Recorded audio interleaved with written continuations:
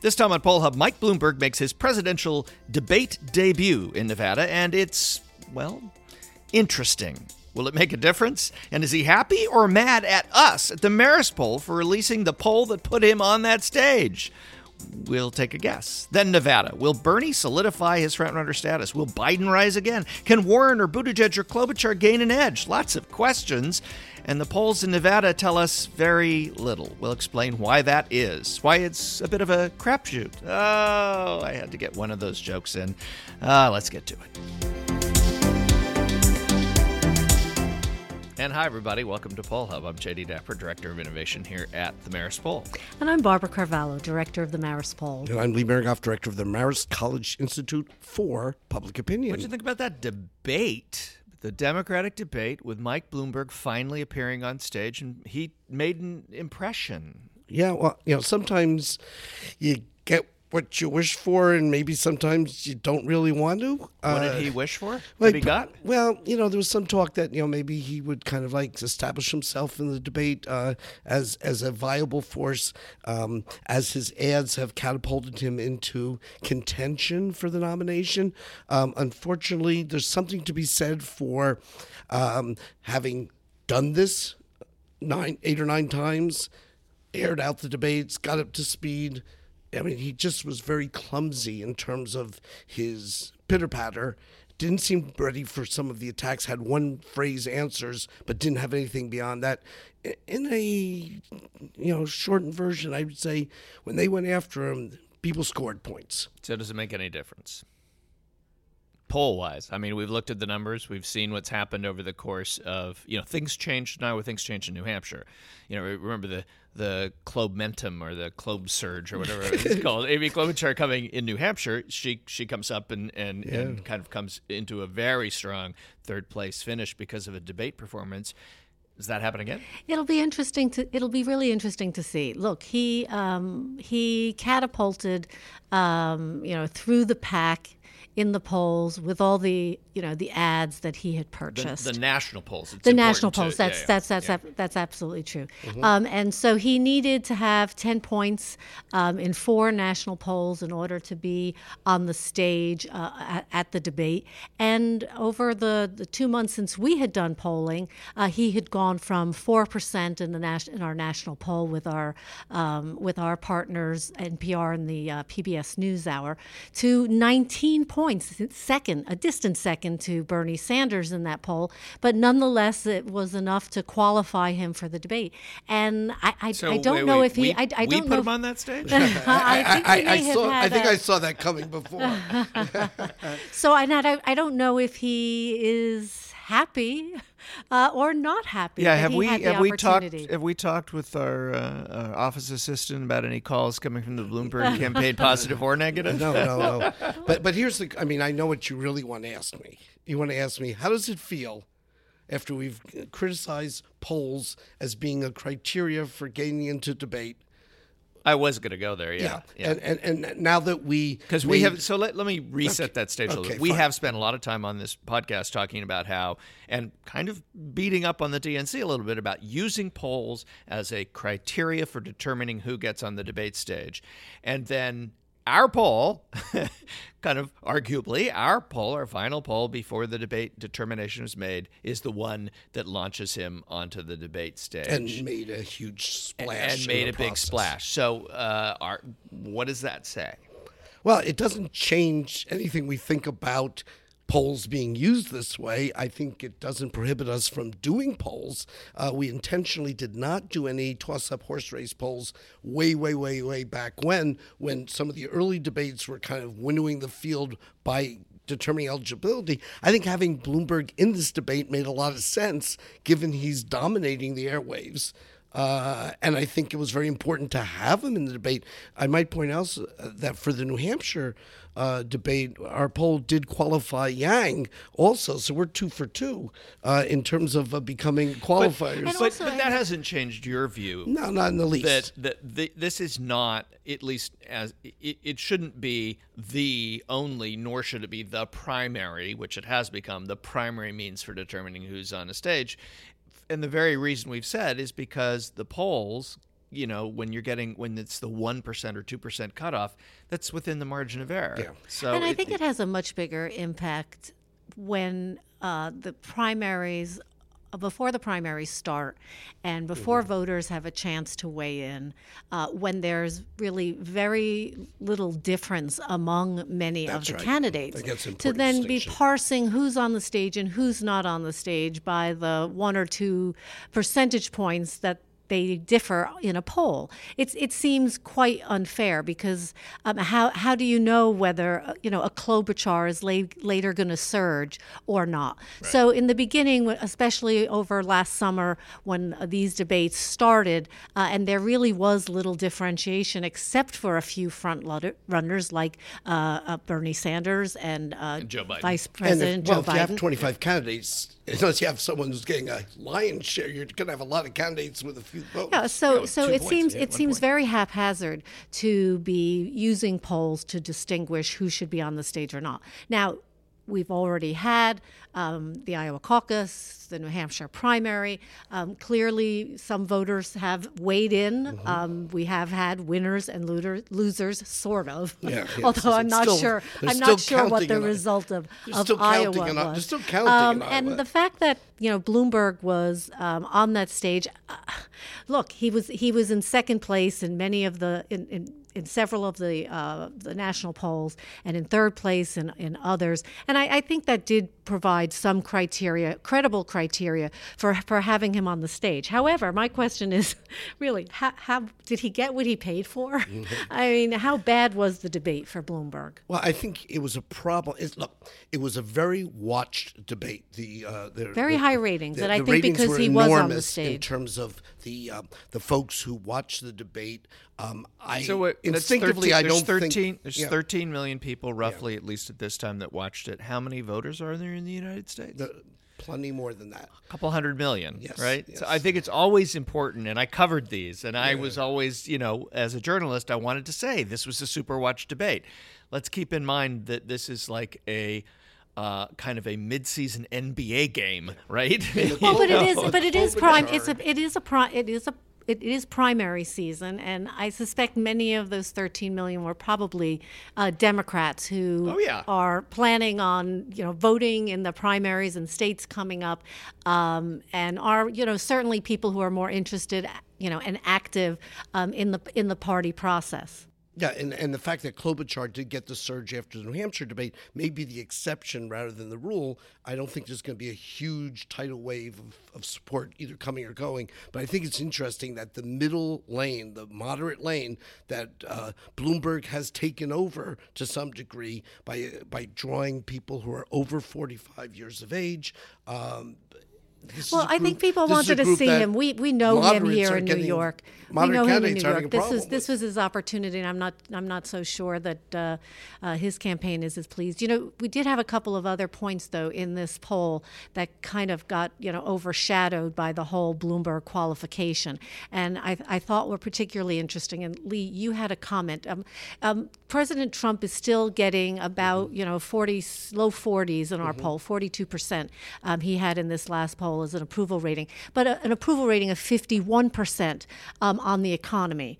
People are also more likely than they have been in the past to see the country moving in the right direction. It is not right side up yet, but there was movement in that direction. And I thought very significantly, nearly about two thirds of Americans feel that the economy is actually working well for them.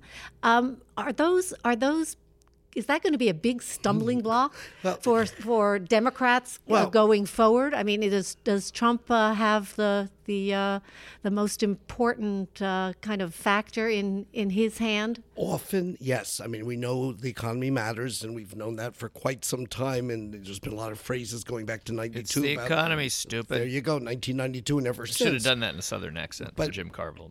But, and I think this is important, that when you have in politics sometimes a problem that kind of gets addressed and people are no longer as worried about it, then maybe they turn on to something else. And President Trump is very much trying to keep jobs front of mind because he wants these numbers to stay foremost in people's consideration. The gap notwithstanding between his performance in office overall and the economy, that 10-point gap he has. Having said that, there's an issue here in terms of, well, maybe healthcare will emerge as an issue. Maybe the environment will emerge more as an issue. If the economy takes second place in some people's minds, maybe, you sort of address the problem. It's tough to keep it, as active as perhaps the White House would like to. Well, the next thing coming up is Nevada. So another caucus, which we know and love, all of the caucus. What do we see happening as we kind of get to the next step? This is probably the second to last. We have one more contest without Bloomberg in it, with the usual suspects that we've been seeing in the last couple of contests. What should we expect from Nevada? Well, I think what's interesting about Nevada is that at least as we record right now, early voting was 4 days prior to the debate, and there's the latest numbers we had seen as we record this is about 77,000 people have voted, which is just enormous. Shy of the entire number of people who caucused in 2016, and that was a big turnout. Now, Nevada does not have a history of caucuses like Iowa. It doesn't go back to 1968 or 72 or 76. It's fairly new, and Nevada voters do not have the highest turnout in the nation, even in general elections. It's not a super huge turnout state. That being said, is this the first time they've had early caucus voting? Yes, yeah. There was never early caucus voting before. DNC rules allowed/pushed them to do so. So I think it's worth noting that before this debate that we just talked about, which had potentially has the potential to change the way that voters might cast their ballots, 77,000 people have already, the water's under the bridge. They've already voted. How many more people are going to show up on caucus day on Saturday and actually cast their votes? And how does that change things? I think that's right now, more than who's going to win. That's a big story. Is a lot of this may be baked in already. Yeah, and that's right. So the debate doesn't necessarily have an influence on those folks.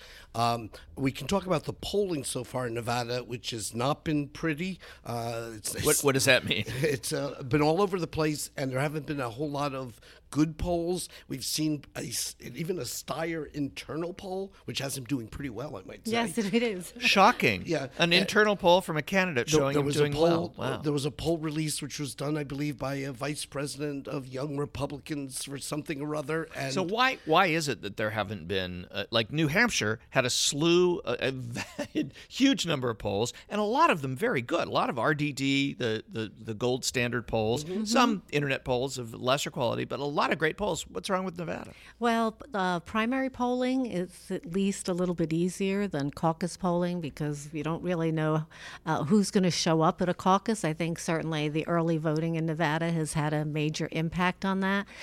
It's really very, very expensive. We've talked a number of times about how out of reach good polling is. But what I was really struck by when I was looking at the polls that are out there now, one is Data for Progress, and that's a progressive or also left of center think tank that has been doing polling in this cycle. It hasn't had much of a previous reputation. It had a BC grade from 538, but they had only done one poll, so that was only based on one poll. So you can't put much credibility in that. But again, it's a polling organization, with a position, with a political and partisan position. I don't know what the implications are for these polling organizations doing polls during the election season, perhaps to develop some credibility. I don't know if they're trying to, sway the averages one way or the other, or whether they're trying to do credible, nonpartisan polling so that they can give credibility to perhaps the issue polling that they're going to do later on. But Data for Progress is certainly a group that has positions on many of the issues. Although they're polling, to be fair, in the earlier New Hampshire contests, and Iowa, yes. we're decent. I mean, so they and they're doing polls of a Democratic primary. So again, it's it does though it should give you pause whenever groups that have some kind of stake either in a candidate or an issue are presenting what is supposed to be objective quantitative data. There's two things about polling in primaries that we always talk about. One is field dates, and we saw that in New Hampshire. The polls before the debate showed Klobuchar in 5th place. There were 2 polls that were polling daily. They got 2 days in the field after the debate, before the election, and they had her surging. So they actually got that. So we talk about field dates. So one is, are any of these polls in the field? I mean, we've just had a debate. Who knows? We won't know unless there's a poll in the next couple of days, and we don't know that anybody's out there. And 2, I mean, we have talked a lot about who sponsors a poll. Yeah. The fact that we're even on this program discussing, it's an internal poll or it's a poll done by a Democratic group. I mean, it leads me to believe that we do not have any idea what's going to happen. The third Nevada one that based was on the out polls. was for the Las Vegas Review-Journal, and that's done by a group who does campaign polling. And just to recall, I'm pretty sure that the Las Vegas Review-Journal, although certainly the most trusted. It's the main paper in the state. Paper, Star absolutely, and in the state. The big papers. But don't forget, it is owned by Adelson. Sheldon Adelson, big Republican donor. Exactly, and used a campaign strategy firm to do the poll. So I think it's very frustrating that there isn't that kind of quality, kind of nonpartisan. These may turn out to provide some understanding of what's going on, but it's hard to put. So an outsider would be excused for asking, well, why didn't we do a poll then? If we do such great polls and we're the gold standard, why didn't we do polling in Nevada? We haven't done Nevada, and I think there was very limited time from New Hampshire to Nevada with the debate in between to actually get a really good poll done. And we didn't do Iowa either. No. And this gets back to the caucus thing. The caucus. It's tough.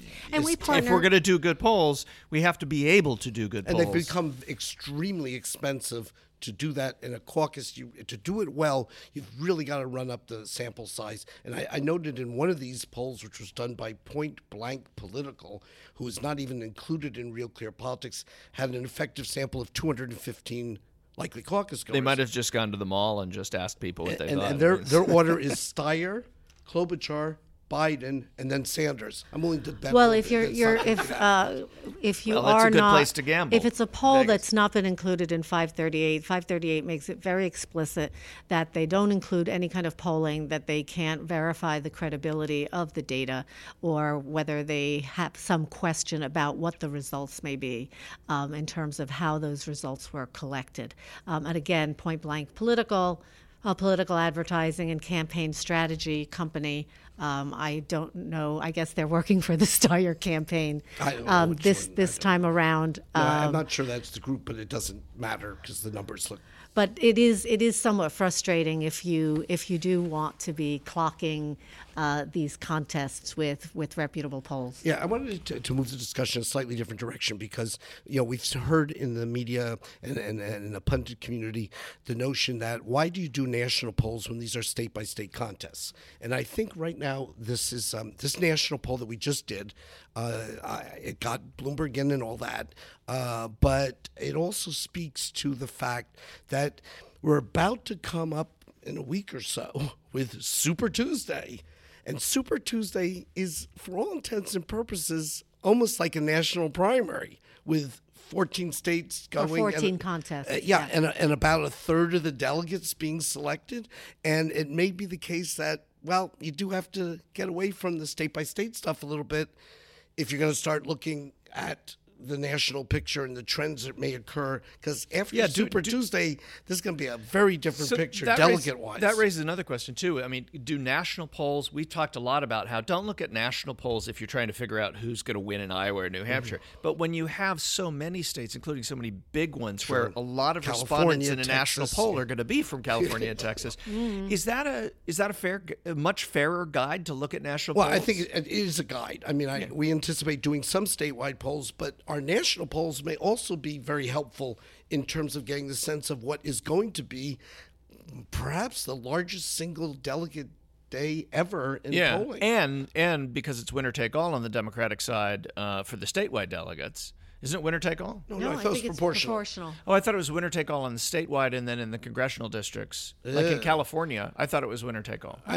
You may be right. We'll check that. I thought California was winner take all, and then for a third of the delegates or half the delegates, and then the rest are divided by congressional districts. That may and be that's true. That's one of the reasons why some people believe that Bernie Sanders on Super Tuesday can essentially create enough distance to effectively put it away. Okay. Next week, can we talk about whether we're going to have a contested primary convention? That's your favorite. Oh my God! I mean, this is the time. This is the time every 4 years. I think Mary just fell off her chair. Yeah. But this is the time every 4 years where we start saying, well, if someone's only getting 28% of the vote, how can you get to 50? And so it's going to be a contested, and it doesn't seem to It never happens. So maybe this time it will. We've had. Well, then you can talk about the history of contested. It'll be exciting. 1952 is the last one I remember. It's going to be really good, yeah. Well, I think that will do it for this edition of Poll Hub. Poll Hub is a production of the Marist Poll at Marist College in Poughkeepsie, New York. Thank you, Mary Griffith, for tolerating us, our wonderful executive producer. And Casey Schaff is our editor, who has to listen to this word by word. Week by week. And we want to thank also the Roper Center Archives at Cornell and all the other good polls that might be collected that we rely upon as we look and sort out what's going on from what isn't very valuable. But it gives us a chance to look at some trends, and we like to know what's going on in the states as it occurred before to get a sense of what's happening now to get a better handle on it.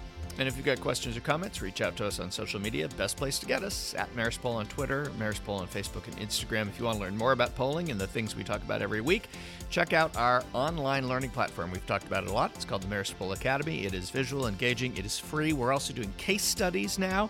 In these case studies, one of them will be coming shortly, is about one of the topics we talked about right here on this show. The case studies are a great way to see the practical applications of polling, how it really works in the real world and what it really means when we talk about these things like field dates and the impact of and all that. So cool stuff. Yeah, that was a tease. That was a tease. It's a tease. Yeah, it's gonna be good. Anyway, thanks for joining us. We'll see you next time.